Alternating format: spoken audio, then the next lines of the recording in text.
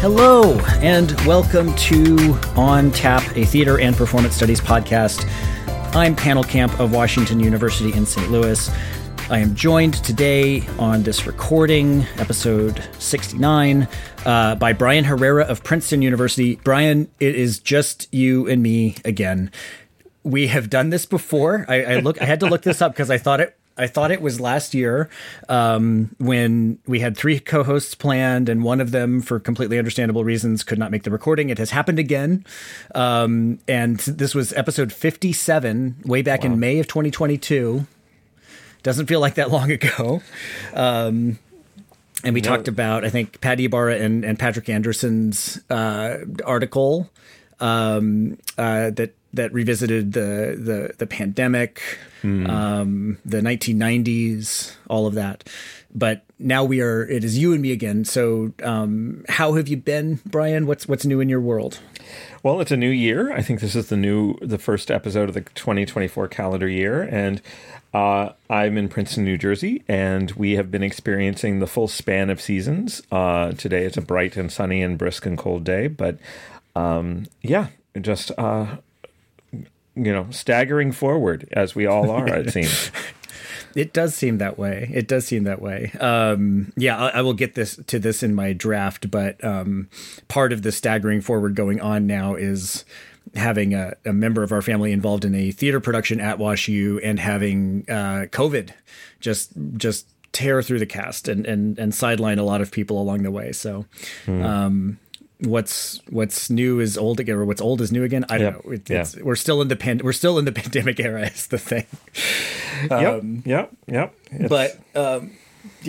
what better way to spend late pandemic time than on Zoom with a dear friend and colleague, or listening to a recording of your favorite podcast hosts talking. And today on the podcast, we have some topics I'm super excited to get into with you, Brian.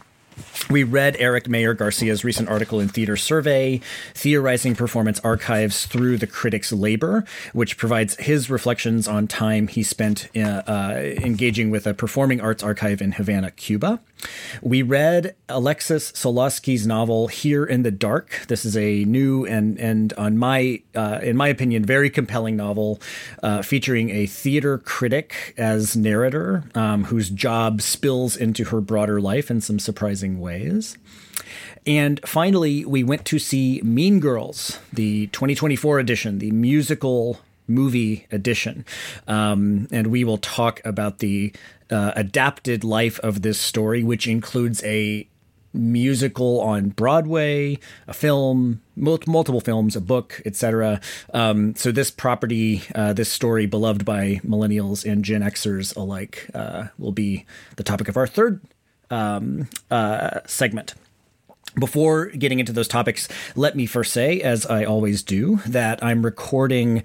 Actually, I need to modify this time. I almost always am recording in my office at WashU, but today I'm recording in my home, which is just a mile away, and therefore also situated on the ancestral land of several indigenous groups, including the Osage Nation, the Missouria tribe, the Miami people, and the Illini Confederacy. In 1808, the Osage Nation ceded this land, by treaty under threat of destruction by the United States Army. And so I am acknowledging this history. And I'd also like to thank the Booter Center for American Indian Studies here at WashU for making this information accessible. And as always, I encourage listeners to learn more about the territory where they live, and take a moment and read the land acknowledgement page on our website, ontapod.com, to learn more. So first off, we read Eric Mayer-Garcia's really interesting new article in Theater Survey. This is Theater Survey, volume 64, so it's from last year. And it's really terrific. There's a lot in here. I'll just say, as a way of serving it up, that Mayer-Garcia had, I believe, a grant from Astor to visit a particular archive. He spent, if I'm remembering the details, he spent about 2 weeks at the photographic archives of the Tablas Alarcos Press in Havana, Cuba. And there's so much going on in this article. In a way, I kind of wish or hope that it would be the basis of a book, because you can look at different concerns that Mayer-Garcia brings up. Being a historian myself, I am, I think I tend to engage with an archive and think, okay, what are the artifacts in here? What's the information that you need to dig into to find? And we get that. There's a big section in the middle of the article where Mayer-Garcia reads several photographs in a really rich way from the kind of avant-garde theatrical tradition in Cuba. And that stuff is fascinating. But there's a lot that's going on beyond this. And in a way, this is engaging with what theater critics do. In a way, it's engaging with what archivists and archives do. So we want to pick some of this apart and talk about what we found. So Brian, I'm curious to know, we haven't talked about this at all yet. We've both read it. What was the sort of angle of intervention or scholarly interest that you sort of grabbed onto first, or that really spoke to you? Well, I was thrilled to read it in so many different ways, for so many different reasons, because I felt like what it really did a nice job of was thinking about that question that has sort of been a sort of defining question of performance studies, of archive and repertoire. That question, that false polarity, that false binary, has been sort of a discursive referent point for 2-3 decades at this point in the field. This question of what is different, what is the difference between the material archive that might be found in papers, objects, photographs, everything like this that can be in the print biases of the archive, of the library project.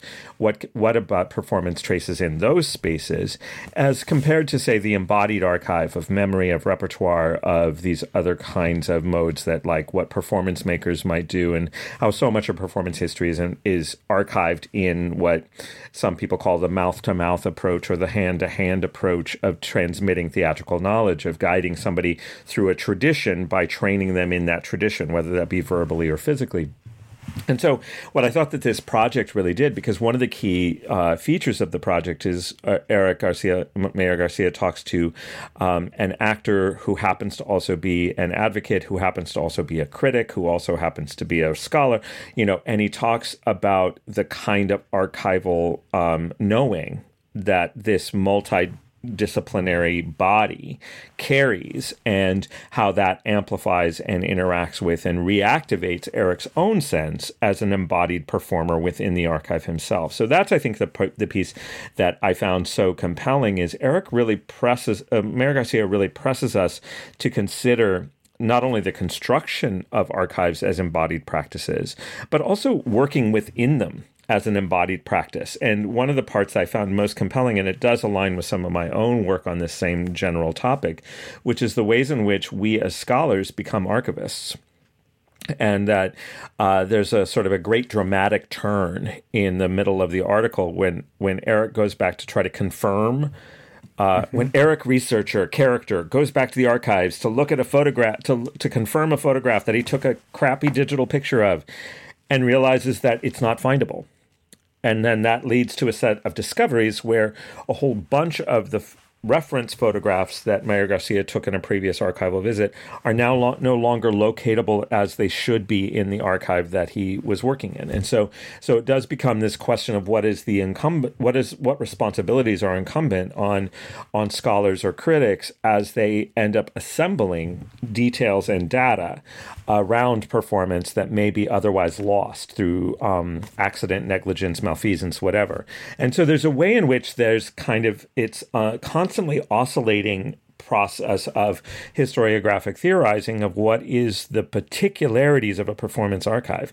And I don't think I've encountered an essay that was as historically informative, as historiographically engaged, and then also as sort of richly theoretical in some of the defining questions of what performance studies has been in the last 4 decades. And so I just thought it worked on so many interesting different levels. And plus, it's a great read because it's got this great character and these great dramatic turns.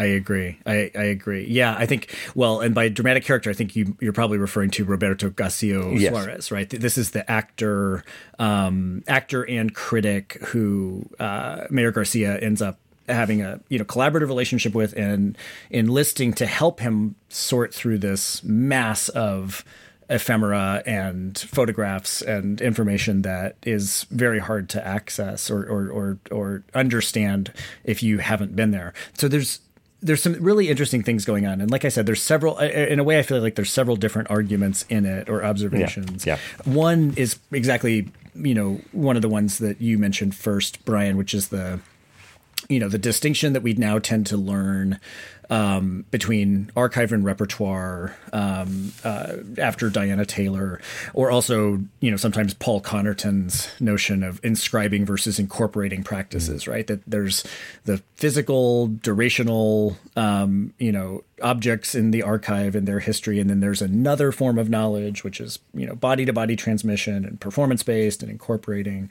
Mayer-Garcia points out how this kind of doesn't hold up in the practical account with the contemporary archive, because on his account, Mayer-Garcia's archives are living things. So if you have spent time with any kind of archive, probably especially performing arts archives, because this is where my own professional prejudices might intervene. I've only really done archival research on theater. I've ended up, looking at bureaucratic archives of theater architecture reform, et cetera. But I imagine when you're doing an archival search into a novelist, a poet, a figure from any era, you're going to find a lot of correspondence and some work papers, but you're likely to find a lot of other weird stuff in a theater archive. And this archive that he went to was if I understand, it was a press that was attached to a state agency dedicated to the performing arts. So you get a lot of production photographs, et cetera, et cetera. Anyways, Mayer-Garcia's point, one of his points is these archives are always changing, and not just in the kind of metaphysical existential sense in which, and he cites Barbara Kirschen-Gimblett saying that, an object is just a slow event, not just in that kind of theoretical way, but in the sense that the holdings of archives are always in process. They're always being categorized, cross-referenced, sorted. And so if you have had archival research experience, you are probably familiar with the idea that something is in this building and you have gotten to it, and then you find out it's been relocated or it's under process. It's being digitized, so you can't access it. So that I thought was really helpful. There's another argument that has to do with what he calls crude digitization, which is the contemporary practice of using your cell phone and your cell phone camera to snap photos, sometimes quickly, sometimes sporadically, sometimes, systematically, so that the prized hours that you have in the archival room looking at whatever you're looking at are not your only access to this thing. Yeah. So it's very common for historians to get out the cell phone camera or even a little digital camera, set them up on a stand, and just be, snapping photos of hundreds, thousands of documents. Mayer-Garcia's point is that this changes the archive, that it creates this sort of what would the word be? Non-systematic, almost accidental exterior archive of these images, which refer in a solid, tangible way back to something in this building, but they can be shared, they can be cited. Yeah. But then you also get these bizarre moments where the thing you photographed earlier is not where it should have been. So that I thought was really interesting. Go ahead, Brian. Well, I mean, because he calls that crude digitization, right? That's what he calls it. And as I was talking about it, I was like, it's sort of we all have our own bootleg archives, right? We build our own bootleg, and I've written about this a little bit in a brief little piece I wrote a number of years ago called Evanescence, about the recent career past, and I talk about how my printouts from an old website now are some of the only traces of the fact of that website. So this is this kind of thing where I just as I narrate in that piece, I talk about how when this website was active, I didn't have home internet. So I would go to the grad computer pod at my master's program at the University of New Mexico, and I wasn't screenshotting, I was just printing out the pages. And so I had this pile of 50 or so printouts that I carried with me through several state moves and everything like this. And it was only when I really returned back to this topic that I realized that the website, there was only 2 or 3 pages of it that were screenshot on the Internet Wayback Machine. And otherwise, the web domain had been reappropriated and all these things. So I realized, like, oh, all of this language, all of these images are gone now. And I do think that what he's talking about with crude digitization, and this is, I think, where his work, because, I mean, we're mentioning some of the key names in performance studies and performance theory. He also invokes Philip Auslander's question of what does the notion of a fixed archive, how does that relate to a digital or a mediatized moment? And he opens up some really interesting questions about mediatization and the question of what are our assumptions about what different kinds of archives give us in ways of by access to the past. You know, like what are our uninterrogated or habituated assumptions about what certain objects or artifacts, how they give us access to the past. And I think that this is, a particularly fraught sort of question right now, as we're at this end of the era where, like, we're now into this space where the habits of the 20th century, in terms of print culture and the way that the habits of the 20th century sort of consolidated the contemporary archival apparatuses that most of us are familiar with. But they were very print-driven and very much author-driven or very much organization-driven. And as we're in the 21st century with increasingly more digitally native documents, more documents that have never been material objects but have always been in digital space, it's opening up some really key questions, I think, for us, particularly as performance scholars, about how do we go about participating in the construction of archives? And additionally, because he's talking about a 20th century figure, Garcia has been enormously important for the 20th century, embodying certain roles, one of which was critic. And that's sort of one of the ways that Mayer-Garcia points to, is that the scholar and the print journalist critic is an important documenter and also accumulator of archive. And as we see that role has sort of dissipated in clarity in the 21st century in particular, like what happens to performance documentation if critics aren't there to see everything and write about it and document it? What are future scholars going to be doing in terms of reconstructing the performances of our lived experience, of our lived age? And so I think that it's just there's so much to think about, so much to talk about.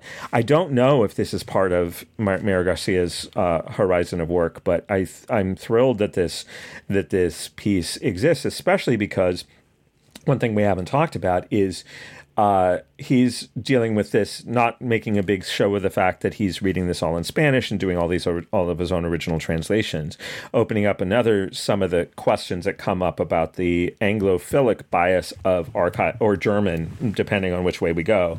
You know, you've worked a lot in French archives, but there's certain ways where these dominant European languages of research, English, French, and German, have overdetermined archival habits of taxonomies and categorizations. And so when we get, and I know that working in an unstructured archive, an unofficial, an official archive that hasn't been processed by a scholarly repository, there's all kinds of aspects of translation to make things legible as archive or evidence. And so I just think this piece is quite extraordinary in its breadth and its depth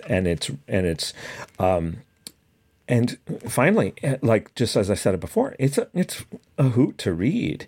There's just it's like what's so fun when you get together with other archive rats and you talk about archival adventures and how when you find another archive rat, you can just go and go and go. And what he's done is he's found a way to do an archive rat story but by anchoring with what is interesting about what he's encountering. I agree. I totally agree. It reminded me of something I wrote a while back. My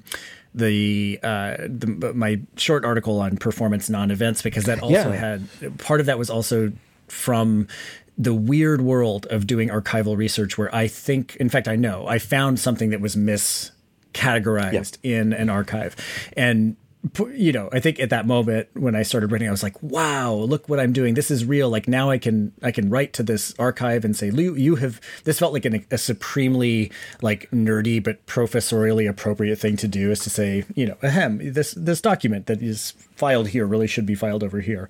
Part of what this article makes clear, though, is that is kind of the norm. I feel like that's, professional archivists take their work extremely seriously and do not want there to be any errors. They don't want things to get mislabeled. Yeah. I don't mean to say it's the norm, but the complications and difficulty of categorizing and indexing materials that, like, boxes of stuff you get from a set designer, from an actor's career, from the collections of critics, you're going to find things that you do not know where to put.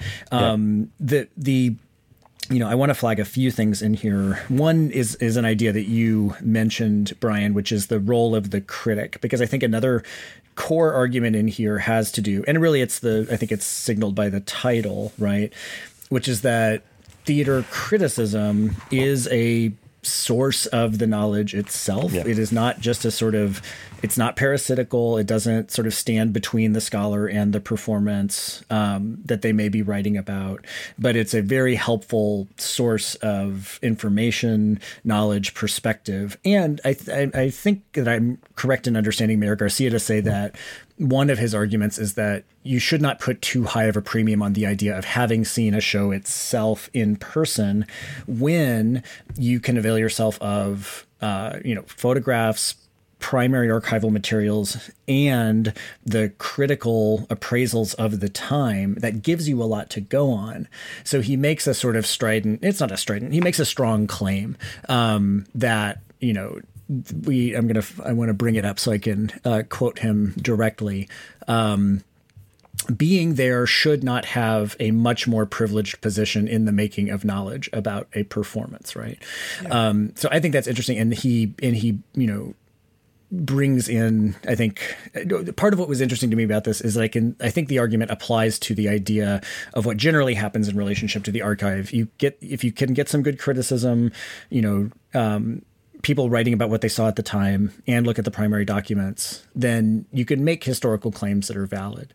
But he also lucked into having this man who was there, who was living and knew the information that he was writing about, who could say, oh yes, that actor is this person, that actor is this person. I saw that show. Oh, here's a story about that show that you wouldn't have known otherwise.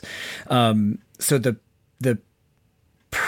existence of the still living person who's experienced this is also absolutely invaluable. So I think it's as you said, it's great for people who have had those experiences with the archive. When you're a graduate student or a scholar in training and you have those first moments where you think, okay, I'm going to go to this archive. They're going to have all the stuff I need. It's going to go beautifully. And then you realize how weird, how complicated archives are. He brings up the principle of provenance, right? Yeah. That archivists will not take information and artifacts from a bunch of different sources and then reassign them to a grid of like year or collaborator or this type of show or this type of show. They keep the archival material in the collection that it came to them in, though sorted and indexed. So those are the types of things you learn in the course of researching. The final thing I wanted to say about this, Brian, and you may have other thoughts as well, is that I think this would be an ideal article to assign in a methods course for historians, or to give to a graduate student who's about to go to some archive and do some precious, spend some of their precious research time doing that. Read this article, because you're gonna save yourself some disillusionment with how complicated it is to just sit and find things to read and write about. So I recommend it strongly in that particular way and overall. Yeah, I would agree. I think this would be in a graduate course or an upper undergraduate level course with somebody undertaking archival research for the first time, and especially in a performance studies or a performance-oriented project, because I think my disciplinary and experiential bias is that archivists can be, unless you're working in a performance-oriented archive, there can be sort of a strange obtuseness about how things should be sorted or organized, and so often you will have to dance around and find things that are unconventional. And one of my jokes when it's a joke that actually describes my practice. When I go to a collection and I'm starting to learn how to read a collection, which is a key part of what he's talking about, is you have to learn how to read the collection, which takes a certain amount of time. I always pull out the box that I know has things I think I want to see. And I also look to see what are the boxes at the back end of the finding aid, which are typically miscellany. Yes. And I figure between the thing I know about and what ends up in miscellany, that gives me my bearings in terms of how this collection is conceptualized. Because usually what ends up in miscellany are things that are oversized, unusually formatted objects, but then also things that the archivist instinct says, this is important, I don't know what it is. And so the archivists have like they clearly cared about this, or this seems to be a big deal, I don't know what it is, so it goes into miscellany. And that's often been the space where I find my opening to the collection. When I talk to my colleagues in literary or historical studies and I say that to them, they look at me like it's very but I said, this is one of the features, is sometimes we're looking at things that don't fit into conventional taxonomies of what certain folks have called the hierarchy of evidence. And so, which is clear authorship, clear date, clear sequence, aligning with an individual biography. And indeed, one of the things that we've encountered, I do a lot of work with an organization called the Fornes Institute, which is an ad hoc cohort of scholars, researchers, advocates, and artists and others dedicated to amplifying the life and legacy of Maria Irene Fornes. And one of the things we've struggled with is because Fornes doesn't have a collection. There's papers of hers that exist, but there's no Fornes collection. And one of the things we found is there's lots of scattered evidence that exists in other people's mementos or whatever, but no repository is interested in collecting what I have taken to be called Fornesiana. The random programs, these things like the documentation of her impact and trace in ways that are outside of the conventional purview of how things are organized. It's not even a publication. So I think it opens up particular questions about how does performance move in our world and how do performance traces survive the passage of time. And so I mean, I think that's also the way I'll shift it a little bit, because we're going to go talk about the novel next, right? So I think the way I'm going to shift it is, I think what I loved about Eric Mayer-Garcia's argument is he reads the archival experience as a performance. He reads it with the knowledge of performance making and dramaturgy and direction and action and feeling and materiality, all these things. He brings this knowledge of the performance making process to making sense of this archive. And I think that that's one of the things that is so fascinating about Alexis Soloski's recently published novel, Here in the Dark, which is published from Flatiron Books. It was published in very late 2023 and is, I believe, and is a novel, a straight-up noirish thriller, sort of a twisty, turny, dark sort of all kinds of mysteries right around the next corner, led by your classic dark noir detective of somebody who's got as many problems in their life as the problems they're supposedly investigating. And yet in this case, the protagonist is a theater critic, like somebody who doesn't have the top job at their publication, who's just a jobbing theater critic, dancing around New York City, seeing shows 6 or so nights a week, and writing quickly about them. But there's a way in which that way of seeing and way of knowing, of reading things dramaturgically, but also this drama critic herself had been, like so many folks in theater scholarship and theater criticism and writing about theater, had begun on stage, had begun as an actor. So there's this sort of dual register of knowledge and of experiential knowledge about performance that infuses how this critic sees her work, but also how she sees the world. Yeah. Well, by taking the transition, Brian, I had a great one ready to pin your Fornes comment, because Maria Irene Fornes is one of the many theater artists, not necessarily on the radar or at the top of mind of a typical novelist that appears in this book. But I appreciate you doing it as I always do. This book is fantastic. And I think what we should do is, if we get into late plot developments and any of the spoilers, we will pause and give the reader warning. And the discussion up to that point is safe for people who want to hear what we think about this novel. But maybe we'll reveal some spoilers, but we'll be careful to warn readers ahead of time. Because I think everybody listening to this podcast should read this book. It's so much fun. I don't read a ton of fiction, so people should not take my endorsement as necessarily, the most critically qualified. But I tore through this, and not just because we had to have it read before we recorded. It's delightful. The main character, as you say, Vivian Perry, is a theater critic who lives in the East Village, who has a kind of seedy lifestyle and is a somewhat damaged figure and maybe not particularly likable from the outside.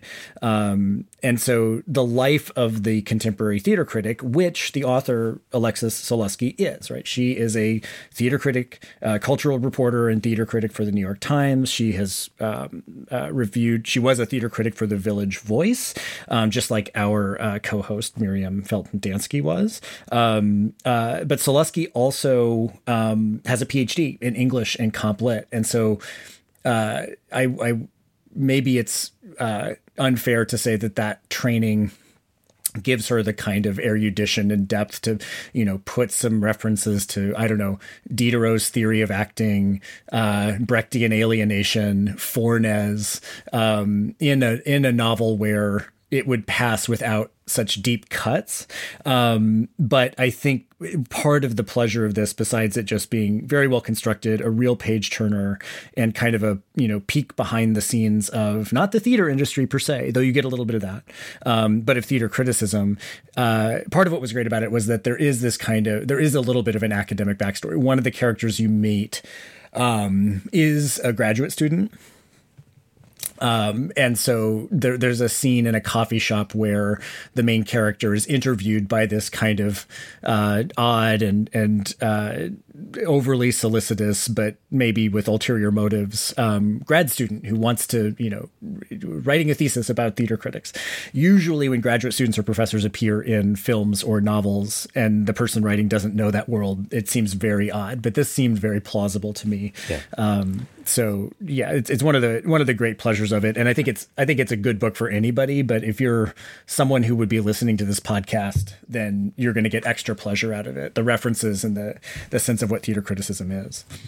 Well, and also I think that it's one of the rare things where we see a theater critic as being the hero and protagonist of a novel, even though an anti-hero, a dark hero. She's sort of this critic is a critic known for being particularly vicious and in their turn of phrase when writing about performance.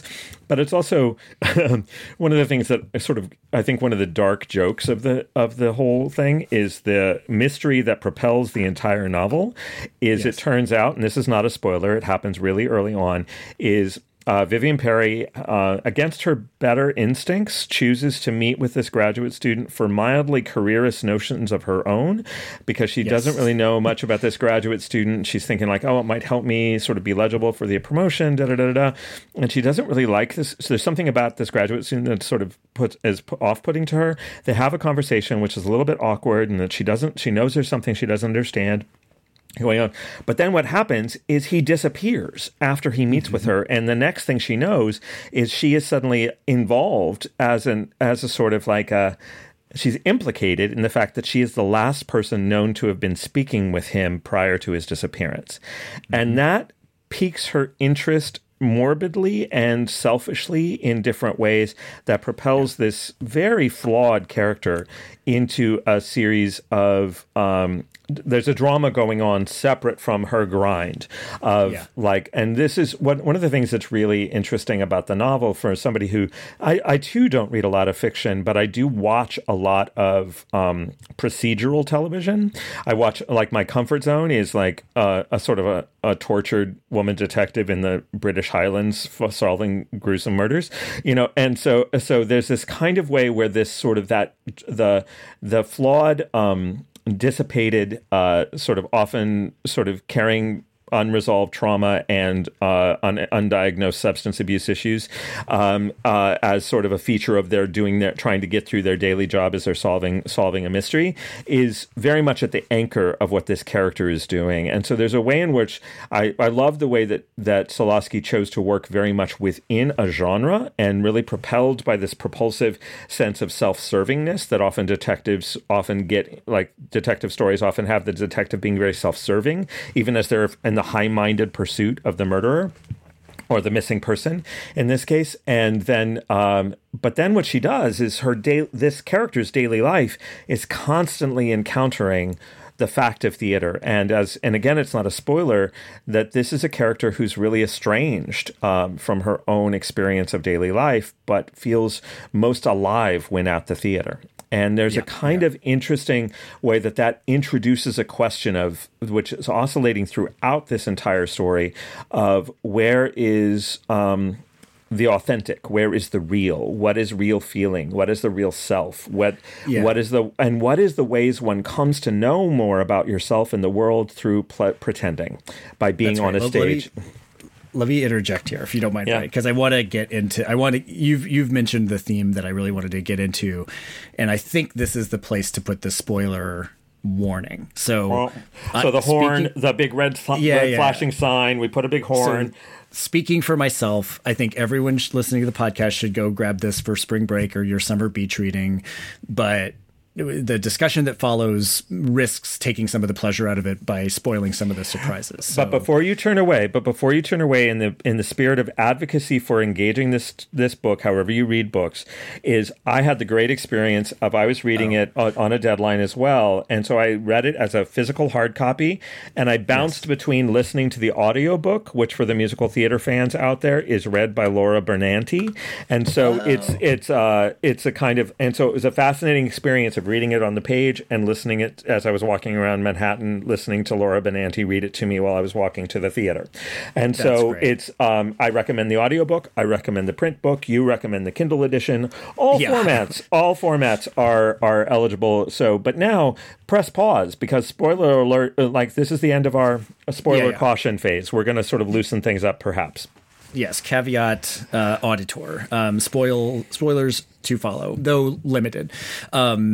So, I enjoyed reading it on Kindle. I wanted to do the audiobook, and then anyways, this is more about me, but the way my weekly schedule is composed, I could not find the time. I had to read quickly, and reading quickly was better than the audiobook. At any rate, so one of the things that you mentioned, Brian, is this sense of theater, what the meaning of theater is, the different ways that Vivian Perry encounters theater.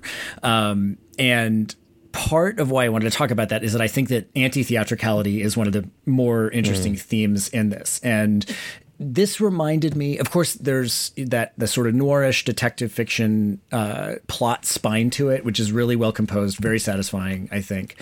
But then it also reminded me of this Iris Murdoch novel from 1978 called The Sea, which I read in college when I took a class on the novels of Iris Murdoch.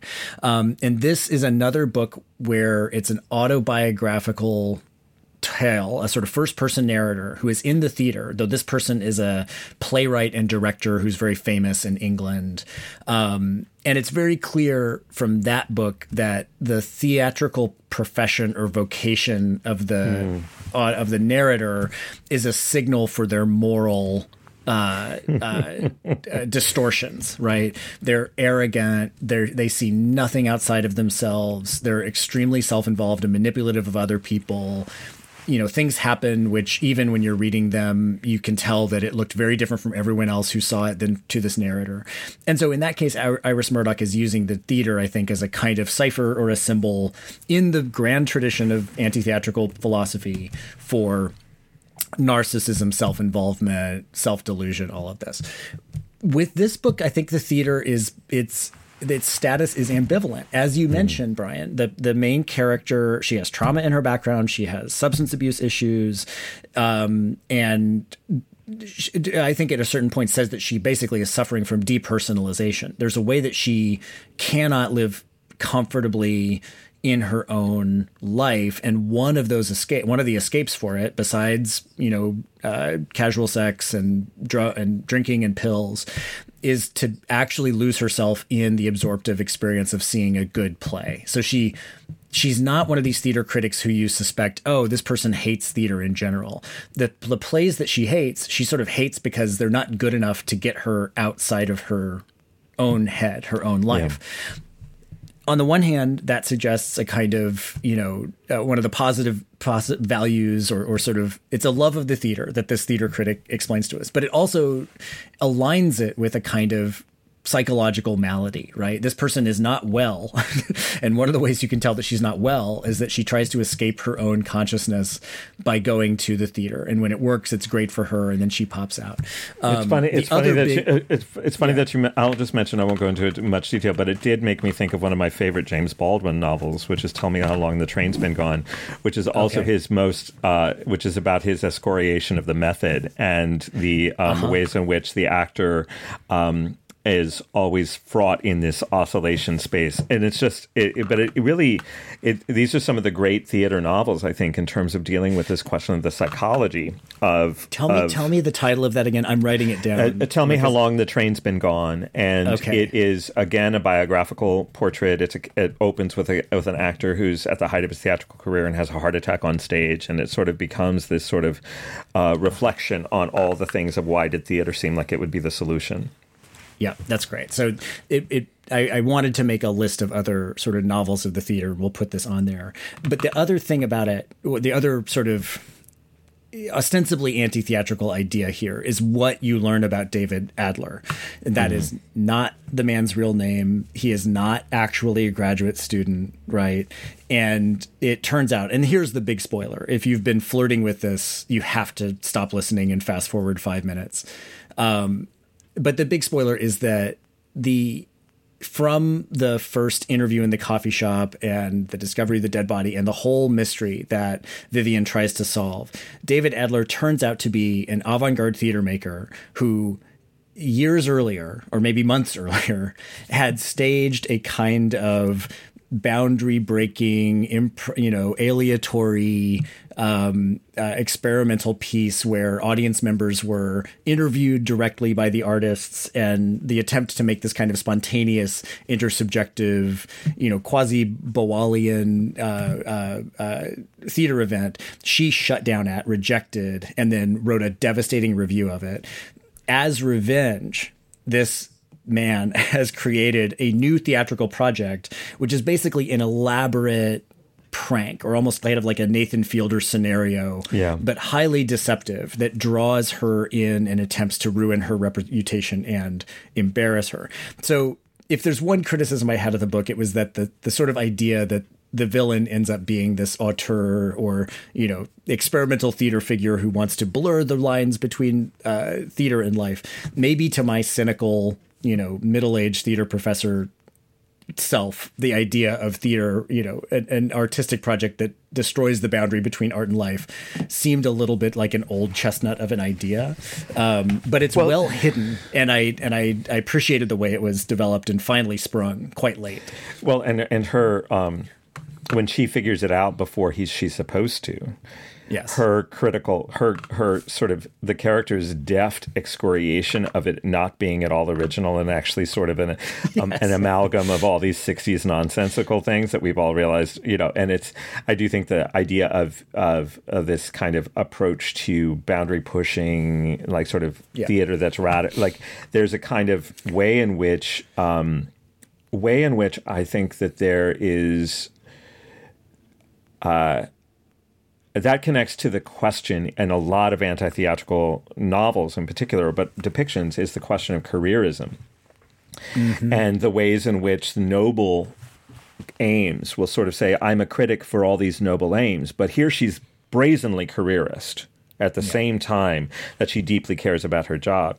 And that's, I think, the figure of David Adler is brazenly careerist and exploiting the fact that this is going to cause a scandal and it's going to make us as a company, while also touting these high principled ideals of theater making. And so there's this way in which I think her work is actually sort of asking sort of pretty sort of prickly questions about how corrupt is this enterprise, and this goes into like there's a good person, there's one or two really good people, there's one or two really survivor people, but like people that may not be good, but they're total survivors, and so it's but the thing I will say, and this would have been something that not going, because I think like most genre stories, the reveal, I think in our contemporary moment, we expect the reveal to be satisfying. Mm-hmm. We expect the reveal to be illuminating in some way. And I think that borrows the way that so much genre really does follow an Aristotelian ideal of having this cathartic moment of a revelation and bringing everything together and all of this kind of stuff. I think what she is really working with is this sort of the ways in which it's always disappointing. It's always going to be a measure of disappointment. So there's a way in which she stages it, and then she causes his production to fail.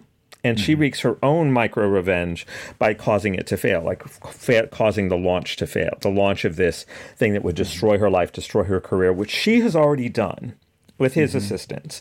But she has already done. There's a way in which it opens up a space of, like, if we don't try to work within the capitalistic attention economy for building our own careers and our own status, then what does theater leave us with?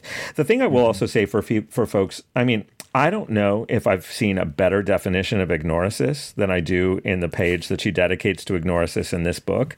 I do think that there's ways in which the Diderot discussion is really deft and discerning. And a lot of these moments when she talks about the way that because this is character, uses her overstudy of theater as a way to understand her daily life as well as the theater she watches. And so there's a kind of way where, like, I totally would recommend folks to put this on their comps list.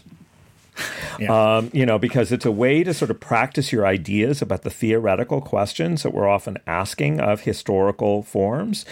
Also, I'm really sorry that I was hoping to read it again, and I sort of want somebody like Carla Delegata or somebody else, a Shakespeareanist, to come in and read along with me to see all the ways that Shakespearean heroines mark character names and dramatic events. And because there's this way in which everything in this piece maps along Shakespeare's women.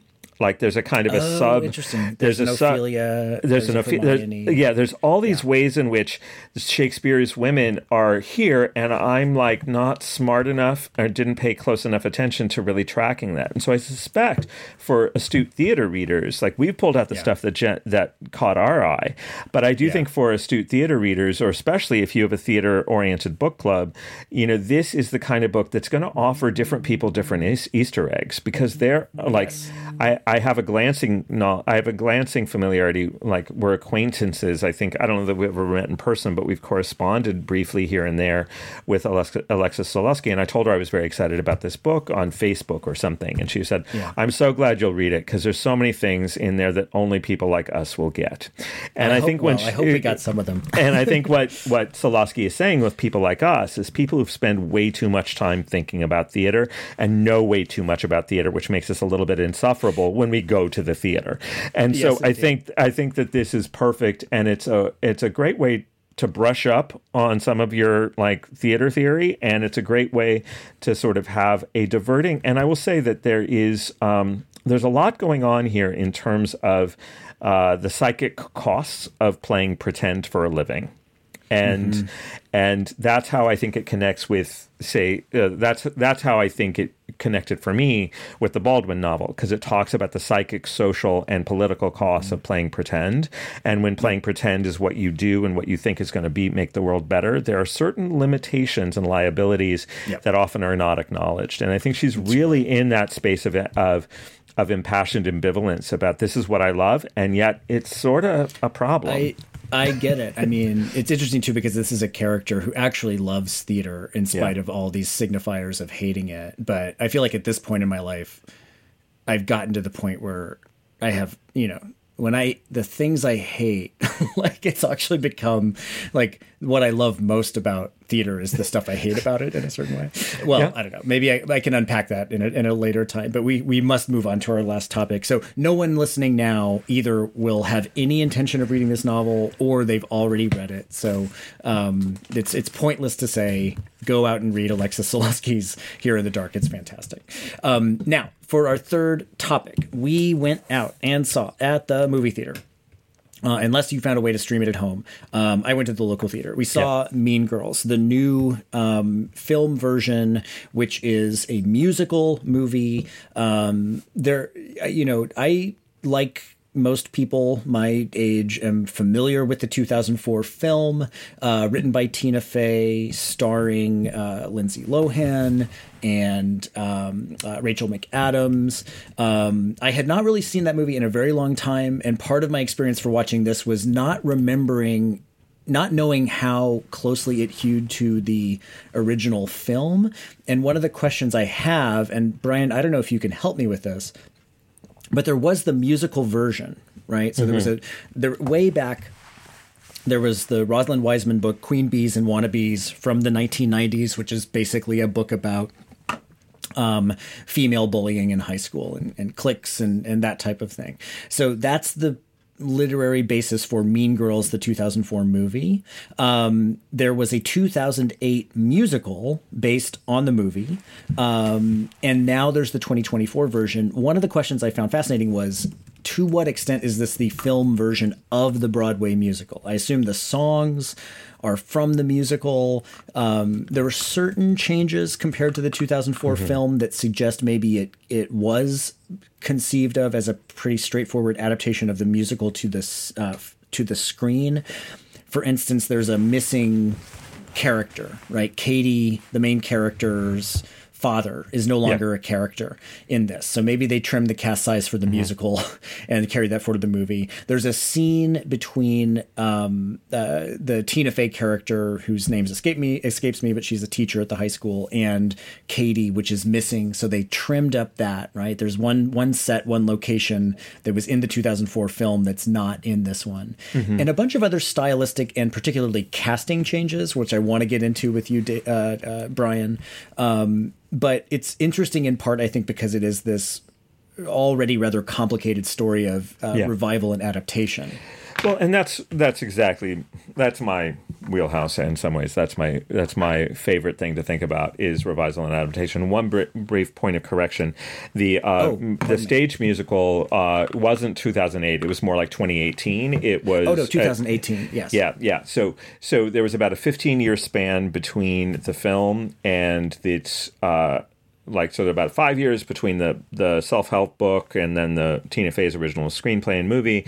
And then following up about 15 years later, there was a stage musical, which was written also by Tina Fey, with a lot of lyric contributions by Tina Fey. And then this movie that comes, a few years later.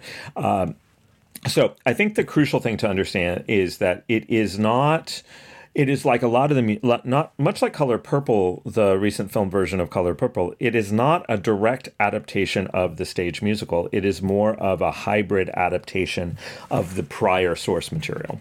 So there's certain, like one of the most iconic songs, or not iconic, but I guess one of the songs, like the song that they sang on the Tonys. In when Mean Girls was up for the Tonys, it does not appear in this musical. Wow. So it was one of the biggest, sort of the song that they performed a lot of in promoting the Broadway musical, and especially as it went on tour. And that's a song that basically narrates the social ecosystem of the lunchroom. And so that section of mapping the social ecosystem of the lunchroom does occur as a dramaturgical beat, but it's not necessarily like this. So they didn't bring in all the songs. They added a song, I think. They also have updated it from into a fully social media era. So there's been certain ways, more so than even the stage version. Like there's this spoiler alert for people who don't know Mean Girls. There's this crucial plot device with a burn book, which is a physical book in which pictures and slanderous comments are put in, and that gets revealed. And it's sort of who is the source of the burn book becomes a point of big social eruption in this high school. In the original film and in the stage version, that is just like photocopies. It's the book, and here they activate a TikTok sensibility where they it's going viral. So this question of social notoriety, bullying, like who gets away with what, is really integrated with this face-fronting camera engagement, and that is, I think, the biggest shift in this iteration, which is this one pivots to being. Why am I blanking the character's name? But Regina George. No, not Katie. Regina. But Janice and the Too Gay to Function. Is it Ian? No, it's not Ian. Yeah. So, but Janice and Too Gay to Function. I'm just blanking on the character's name, who's played by Jaquel Spivey, who is on Broadway and Tony nominated for performing the role of Usher in A Strange Loop on Broadway. In this iteration, those two characters, sort of the queer outsider characters, Damien and Janice, are the two that sort of introduce the story, and they tell the story as sort of a cautionary tale, and they do it in a face-fronting camera as though they're sort of doing it on TikTok or on their YouTube channel. So there is a way in which they've sort of pivoted the center of the story away from Katie and away from Regina into a kind of a social ecosystem in a slightly different way. So and so I think what brought it to our attention, I think the questions of adaptation will absorb our musical theater scholar friends in different ways for different reasons, and I think rightly so, because this is a kind of, and this leads us to the reason I think we thought about talking about this for the podcast in the first place, is there's a way in which the musical movie version, the 2024 version of the movie, doesn't... it's an interesting strategy it takes with regard to being a musical, in that it doesn't make the musical numbers showstoppers. It folds them in terms of different idioms of self-expression. And so it's not like we have these big production numbers and everything stops and we have to wait for applause, which is always an awkward thing on film. But there's a way in which it folds in. It folds in incredibly different ways. And that has also opened up interesting questions where there's been certain discourses about why did they not cast better singers in certain roles, or why did they conceal the fact that it was a musical at all in most of its promotion, in the marketing. And so a lot of the discourse has been about that, like why previews where there's not a hint that this is a musical version, and then you probably, Brian, have seen some of the videos on social media where, in the theater itself, the first moment a character starts singing, the audience sort of erupts in groans because many of the audience members didn't know there would be singing. So why did they mask that? It's a very interesting question. Well, and there is a kind of a whole line of discourse within the entertainment industry about musicals don't make money, and some of the more recent examples of In the Heights or West Side Story or whatever, that they didn't make money, and there's this concern. But and Mean Girls is not the only recent high-profile, arguably franchise or IP production that has had a new iteration in the holiday season that concealed in some ways the fact that it had musical features of it. Wonka, for example, got a lot of... was like really tried to hide that it was, even though the source material had musical numbers in it, and there's Oompa Loompas, and what do Oompa Loompas do but sing? And then Color Purple too. And so there's this kind of way in which these adaptations of familiar source material have been anxious about acknowledging the ways that characters will pop up in singing. And I think that it does reflect what I have come to call a kind of we talked a little bit about anti-theatrical prejudice in relation to as a dynamic course within Here in the Dark. And I do think there's a kind of a particular iteration of anti-theatrical prejudice that accrues to musicals, especially musicals that are not about spectacular production numbers, about just sort of great music video kind of stylization of dance sequences or whatever, but more about diegetic singing, of characters singing their interior. There's an anxiety, I think, about that forthright declaration declaration of interiority that often musicals sort of activate, that the character is not just saying, because characters don't do soliloquies in very many movies unless it's part of a meta concept, but the musical, here they are singing to you their feelings, or singing somebody else's feelings to them, and singing about their feelings with somebody else. And so I think there's a kind of cringy aspect that accrues to, and it gets called theater kid energy or these different kinds of things, but there is a kind of way in which of delimiting musicals as not being of interest or of relevance because there's a genre suspicion.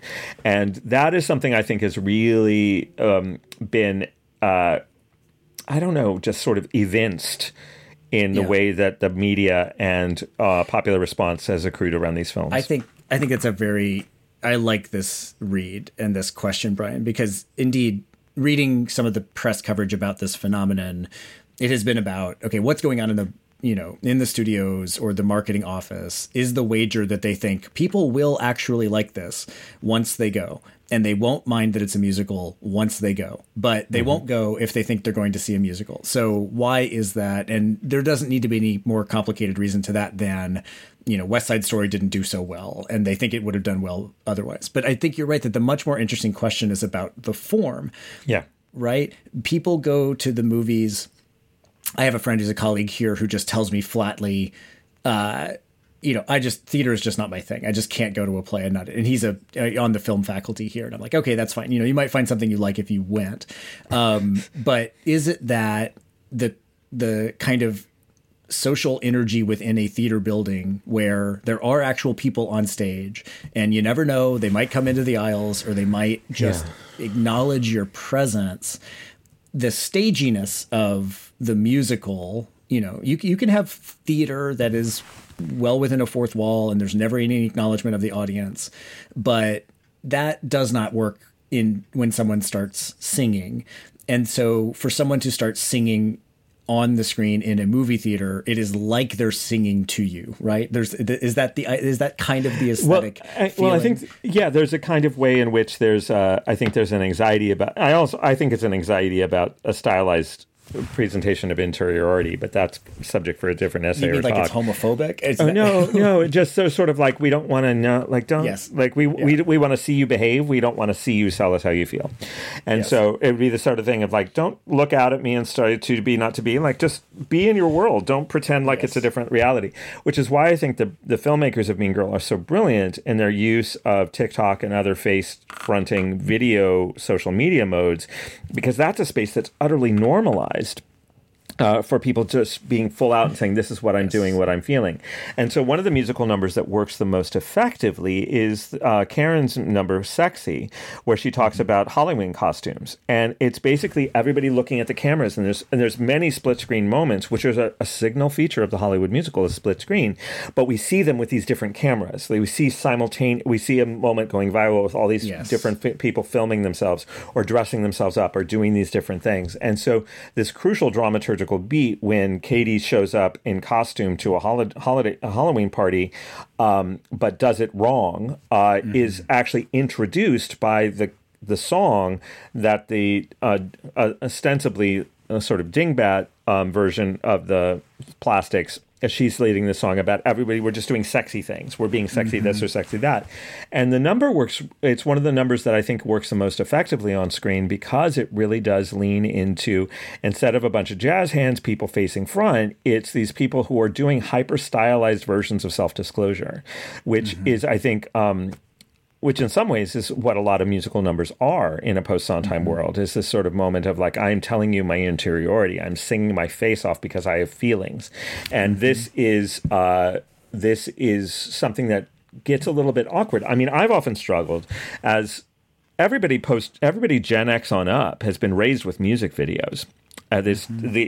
So I always get a little bit perplexed of like, so a car chase is basically a music video. And so and a music video is your singer lip syncing to songs. So what is it about musical numbers that cause you to freak the F out? And it's basically the feelings. I think it's the fact that it is actually asking the audience to engage with a different kind of character relationship than cinema typically engages, unless it's very very pointed. There's very little direct address. And so even though direct address is not like people coming out and messing with you in the audience, direct address does implicate you as a different kind of spectator. And it calls for a kind of sympathy that doesn't necessarily come easy. I have to, we're running out of time. I have to bring this up because I need to hear you talk about it, which is one of the, I think, the features of it that people notice as being different, which is casting. Then Jessica Bennett, who wrote an op-ed about this for the New York Times, which, as a parenthesis, we don't need to get into it, but she says one of the drawbacks of the new version is that it does not adequately explore the way that the online social life is now the default medium, or one of the major mediums of the type of bullying that the movie's ostensibly about.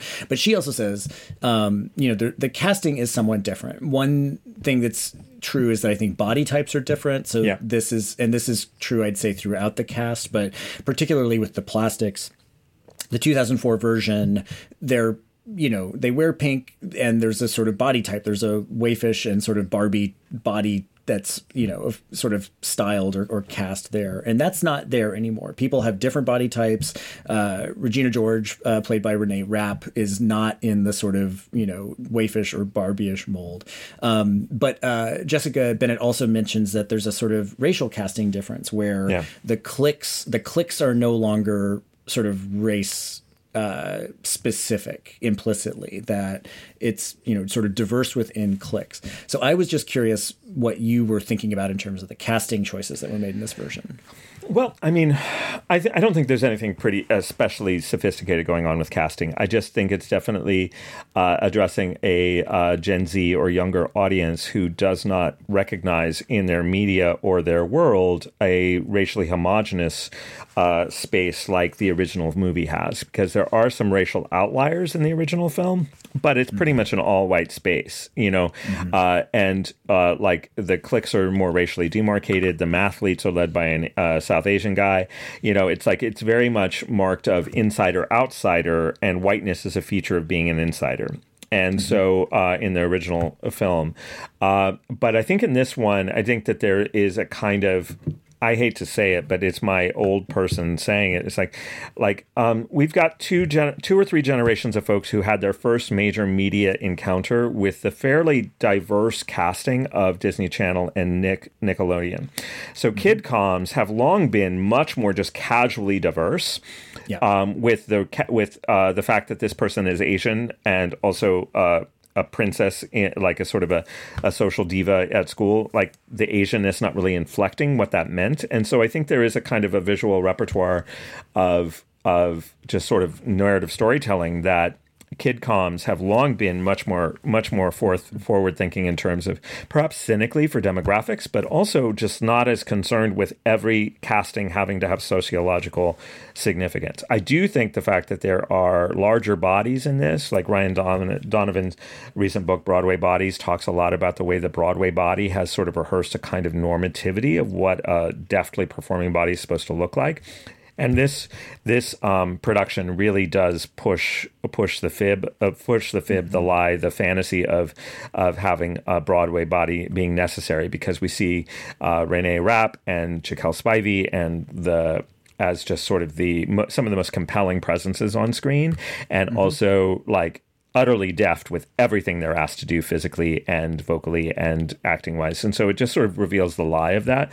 But I don't think I think it's necessary to engage what seems to be the target audience for this one, because the first marketing hook for this is not your mom's Mean Girls. And so it's really targeting a different generation. And I do think that the story was, going back to its source material, is a pre-social media story. What they did integrate social media in was not so much in content, but more in stylized devices, in how they used it as a way to sort of amplify it. But there's also, crucially, it's engaged with the tradition of Mean Girls. Like there's a great moment at the very end of the novel where a surprise cameo comes in and offers a lot of fan service.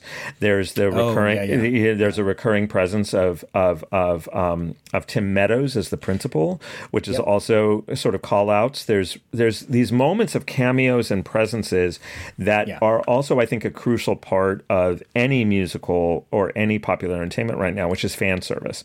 And so I think a big part of fan service for a contemporary musical like this is to say we're not going to do it all white, and we're not going to do it with all sort of standard, like the old school version of what people took for granted in the aughts in terms of low-rise jeans and midriff-bearing tops, and them having to look a certain way. They don't diminish the weight gain threat of weight gain. There's a plot. There's a sort of surreptitious and that's diet sabotage. And that's a key dramatic feature of both iterations of the film. They don't diminish that. So weight stigma is not erased, but it's not necessarily as a tragedy as it was in the first film.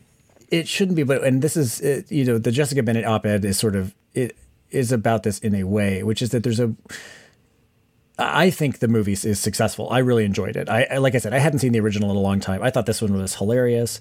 But it did feel like it had a little bit of the edges sanded down. And that is an interesting, I think that's a sign of the times. I think that's, like you said, I think it's probably acknowledging the target audience and what they're going to want to see and what they're not.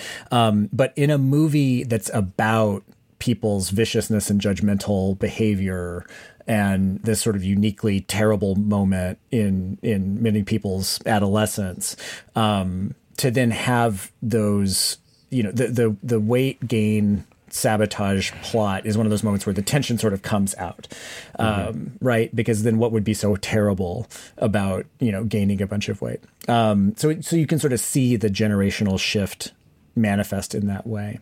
And like with all revivals, we're like, I often say, like with West Side Story, anytime you stage West Side Story, you're also staging 1957, so there's this way in which we are accruing different questions. And so timely, topical, youth-oriented content is always ripe for revival because there's a nostalgic appeal and there's this idea of you can target the parents and the kids, but there's always limits. There's always limits. Yeah. But I'd give this the on tap thumbs up. Good for Gen Xers. I'm curious to know what the younger audiences think. I may ask my students in class what they think. We should move on to our drafts. On tap listeners know what drafts are. It's our individual, thoughts in progress, our scholarly projects, our musings, things we've read or seen that left an impression. Brian, do you have a draft served up? Just very quickly, people who hear me draft, I always invoke reality television. And I think in keeping with Here in the Dark, my favorite is the current season of The Traitors, which airs on Peacock, which is just such a fascinating, it's a really good game structure, but also in this particular season, it's opening up, I find, very interesting questions about what are the performance skills required of the different subgenres of reality television. Is this the show with Alan Cumming? With Alan Cumming, yeah. And so there's, it's for me and for reality TV fans, I think it's a must watch, and also especially because this is brought, this opens up really interesting questions about what is the skill set of The Bachelor versus the skill set of a Real Housewife versus the skill set of someone on Survivor, and how do they play out in this alternate version of a game. So that's fantastic. My draft is drawn from not reality TV, but my own reality, which is that my daughter, June, who's 10 years old, is currently cast as Mamelius in my department's production of The Winter's Tale. And so this is, I have become the stage dad. I take June to rehearsals. I sit and I try not to watch what's going on because I want her to have, an autonomous experience and work with the director. But she still wants to have me in the room, which is very sweet. So I don't know. I don't have sort of critical insights to develop out of it. It's just a moment where my personal and professional life are sort of blending in a lovely way. Production's being directed by my colleague Bill Whitaker, who's just a wonderful guy to work with, and someone I'm so happy is June's first director. But that's a delight. I finish up my work, I go home, and then about half the nights per week, June and I go back to campus, and I get to surreptitiously listen and watch her in her first real theater role. So, wow. June, if you listen to this someday, it's been a joy watching you work this way. And that'll do it. Brian, thanks again. It's always a joy to talk with you. Listeners, we will have more episodes coming up and heading your way. So keep downloading, keep streaming, and you'll hear us again soon. On Tap is supported by the Performing Arts Department at Washington University in St. Louis and its master's program in Theater and Performance Studies. You can find us on the web at ontappod.com, email us at hosts@ontappod.com. You can also find us on Blue Sky Social at OnTap Podcast.